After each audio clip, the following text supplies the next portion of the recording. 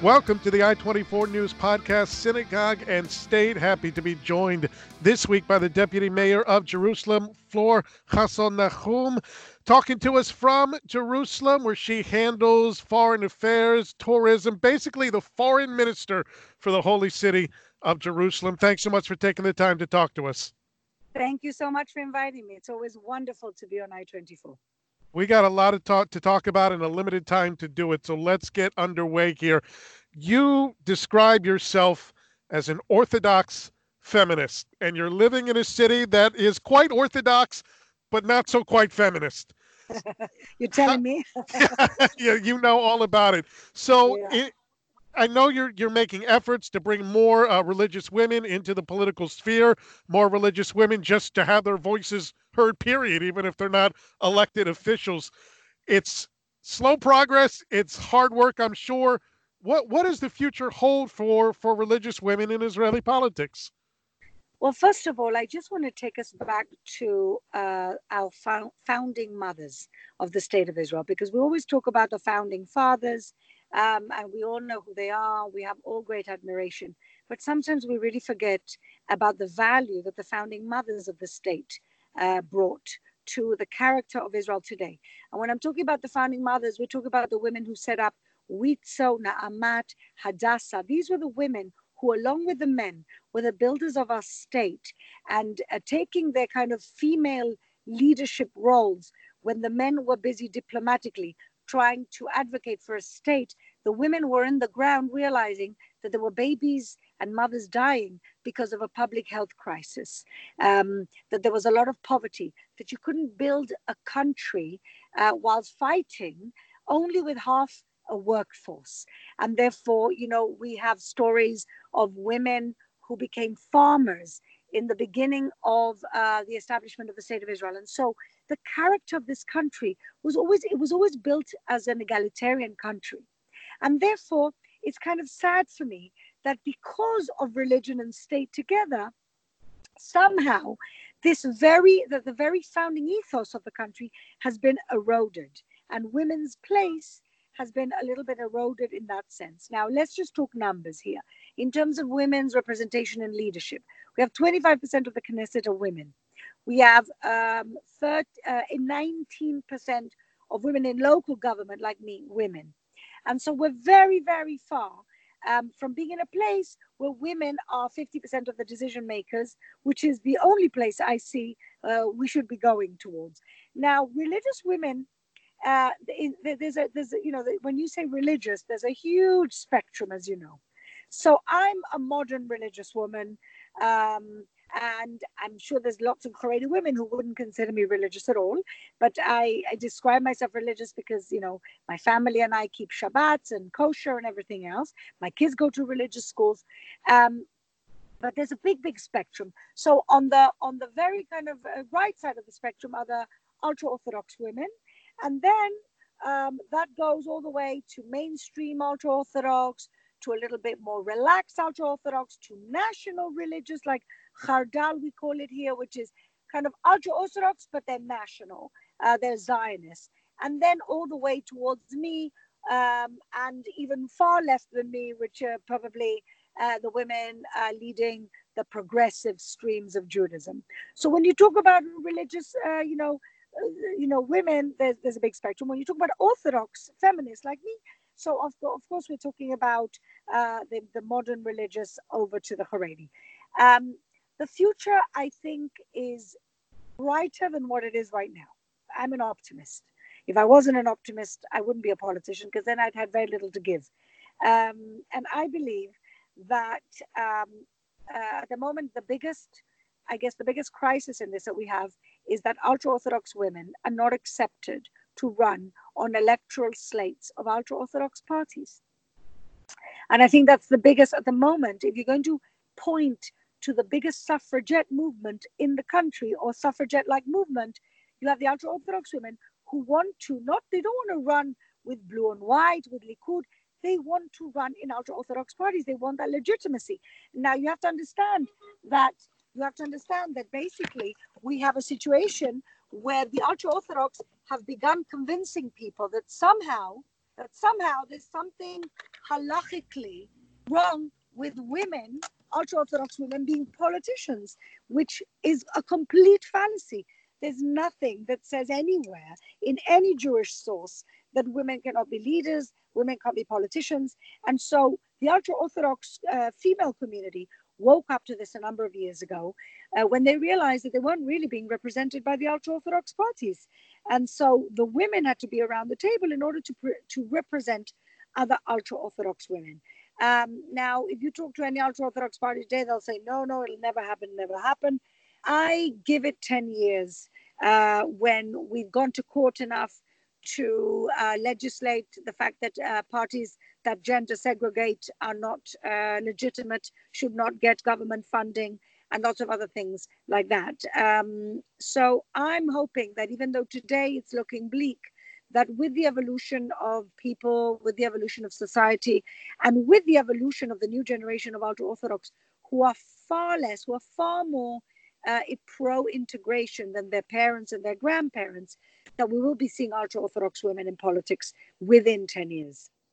You work at the municipal level in Jerusalem, and with the chaos going on at the national level, people think Israel, because it punches above its weight, is this behemoth, but it's really just this tiny sliver of land, and most of the power, almost all of the power, is at the federal level, is at the Knesset. But with everything going on right now, municipalities have taken it upon themselves to implement their own programs, bypassing the national legislators. And we've seen matters of religion and state come up. Some municipalities have started implementing public transportation on Shabbat, things of that nature. Has Jerusalem, the municipality, taken any action or plan to take any action in terms of religion and state with everything in crisis at the national level right now?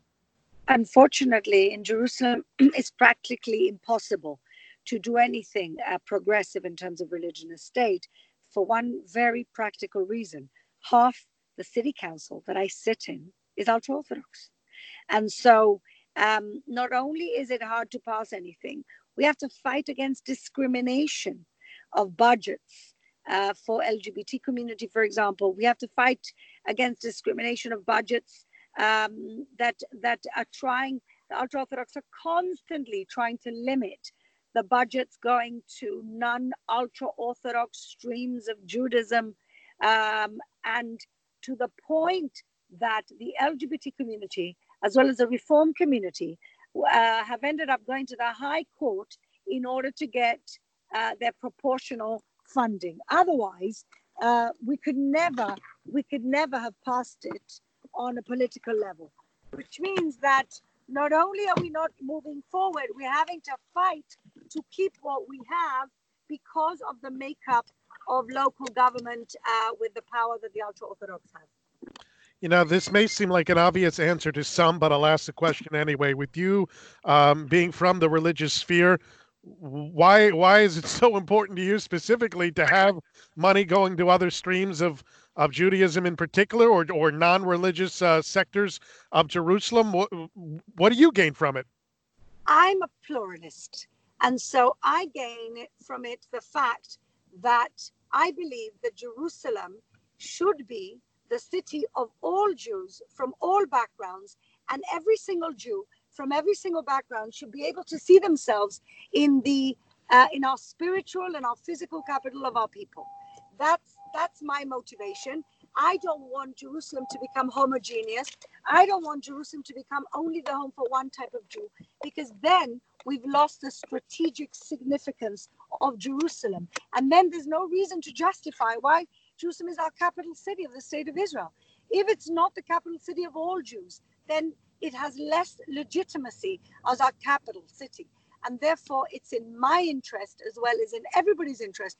I mean, I speak to a lot of Orthodox people, and they even agree with me. Jerusalem should be a place for all Jews, where all Jews can call home.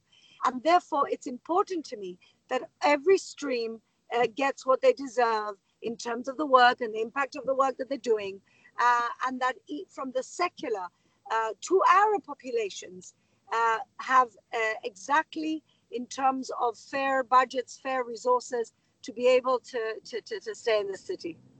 I want to talk about the Arab population for a moment because you are a proponent, one of many, of a controversial project, this cable car project to take folks from what's called the first station in Jerusalem over top of the city via cable car to the Western Wall, to the Kotel, able to bring about 300 tourists per hour in terms of the 3,000. plan. 3,000, 3,000. I'm sorry, in terms of the planning. There are opponents of this plan for any number of reasons. Those that feel it would be a blight on the city architecturally, visually, others That's feel right. environmental issues, but some feel that it's in fact overlooking the Arab neighborhoods. Basically, this cable car would go over top of Silwan, which used to be a Jewish area way back when, now predominantly Arab, and basically ignoring the Arab population, only making it a Jewish vision of the city. What's your response to that? So it's very interesting because I grew up in Gibraltar. And Gibraltar, I actually presented at a conference last week. I grew up with a cable car going over my head.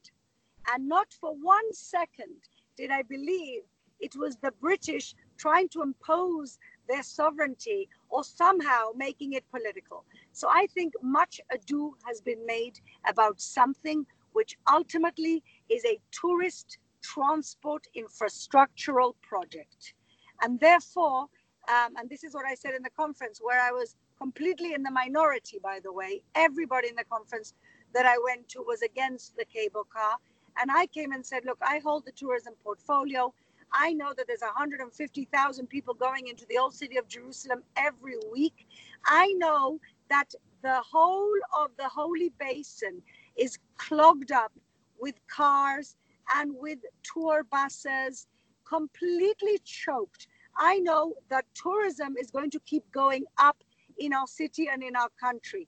And I know that we can't burrow through history and make roads and underground roads in areas where we won't be able to build for heritage reasons. And therefore, because I'm a practical person, I understand that the cable car is the only green and best way to get people into the old city. Now, people say that the main heritage of this city is Jewish heritage, and whoever doesn't understand that is completely ignorant of history. We don't ignore other people's histories. I was the head of the preservation committee in the city. It's a building committee, head of preservations committee. Everything before 1948 is preserved in the city. Arab, Ottoman, anything before 1948 is preserved in the city. Why on earth would we be accused of only catering to one narrative? The old city was built by King David. This is our heritage. This is where we come from. This is a city that was built by our people. Now, because of being politically correct, we're not going to show tourists our history. Imagine going to Rome and saying, "Ooh, we don't want to show the remnants of the Roman Empire because it offends some people." It's absolutely ridiculous. Now, if there are arguments about the view being changed, changing the view, landscape arguments, I can respect that a little bit more. But to come up with a political argument when in the end, and this is exactly the same thing that happened with the train. We have a light rail system in Jerusalem. The light rail system connects all parts of the city. One of the lines of the light rail system was Shoafat, which is the northern part of the city, and it's an Arab neighborhood connecting it to the center of the city. And people and the Europeans got involved and they said, you're trying to impose sovereignty and this is political. The biggest travelers on this light rail system today are the Arab population of Shuafat. It's changed their neighborhood. It's changed the economy of their city. And exactly the same thing will happen when the Arabs who live in Silwan catch the cable car to go home, and they don't have to stand in traffic for 45 minutes. They'll have a completely different perspective. And in the meantime, like what always happened in Jerusalem, you have these different groups, some of them anti-Zionist, some of them radical left-wing, some of them, like the European Union, just anything to criticize Israel, let's just jump on board, making a much ado about nothing. This is a tourist transport issue, and It is light infrastructure. It's not the heaviness of a train, because we cannot bring heavy infrastructure into the Holy Basin. It's a creative way of doing it. It's a pollutant-free way of doing it. But of course, you have to find people who don't like change, and who like to make political out of the unpolitical. Speaking of making political out of the unpolitical and competing narratives, we've seen, even for Israeli politics, some ugliness lately in varying narratives. Just last week, a member of Knesset for the secular nationalist Yisrael Beitenu party released a video criticizing and he had his facts wrong, but criticizing what he thought was the notion that public health funding was going toward women who were having their blood secretions checked in order to make sure they were following halakha, Jewish law. In fact, those are private payments. Meanwhile, the chief rabbi, the Sephardic chief rabbi of Israel, came out with very controversial statements a couple of days ago, accusing immigrants from the former Soviet Union of basically being goyim, of not being Jews, and of being haters of religion, which has incensed a number of people across the political spectrum. So you have this back and forth between the secular, the religious. It's been going on for a while now. I don't know if it's because we have another election coming up, but it's getting particularly ugly. What is the role? Absolutely it is. Absolutely it is. Everything in this country political. That's why I'm against church and state being together, because the minute you make religion into a state actor, you defile the religion. You make the religion dirty. You don't make the religion pure. You don't make it about Talmudic opinions. You make it about money and resources and politics. And it cheapens the religion when religion becomes political. And unfortunately, this is another example. We are a country of immigrants. This is what makes this country great. The fact we're all immigrants. I'm an immigrant. Many Russian immigrants. The Russians have brought wonderful things to this country. The high-tech revolution was able to happen because of all the engineers and all the innovation that came with this very highly educated scientists and engineers from the former Soviet Union, Aliyah. Of course, there are some of them, many of them, who may not be halachically Jewish. But what we need to do in this country, instead of criticizing them, is embrace them and find easy ways to accept them into the Jewish tent, conversion-wise and otherwise, and not criticize them or demean them. These people, the rabbis who do these things, are just making division and are desecrating the name of God, because we are all his children.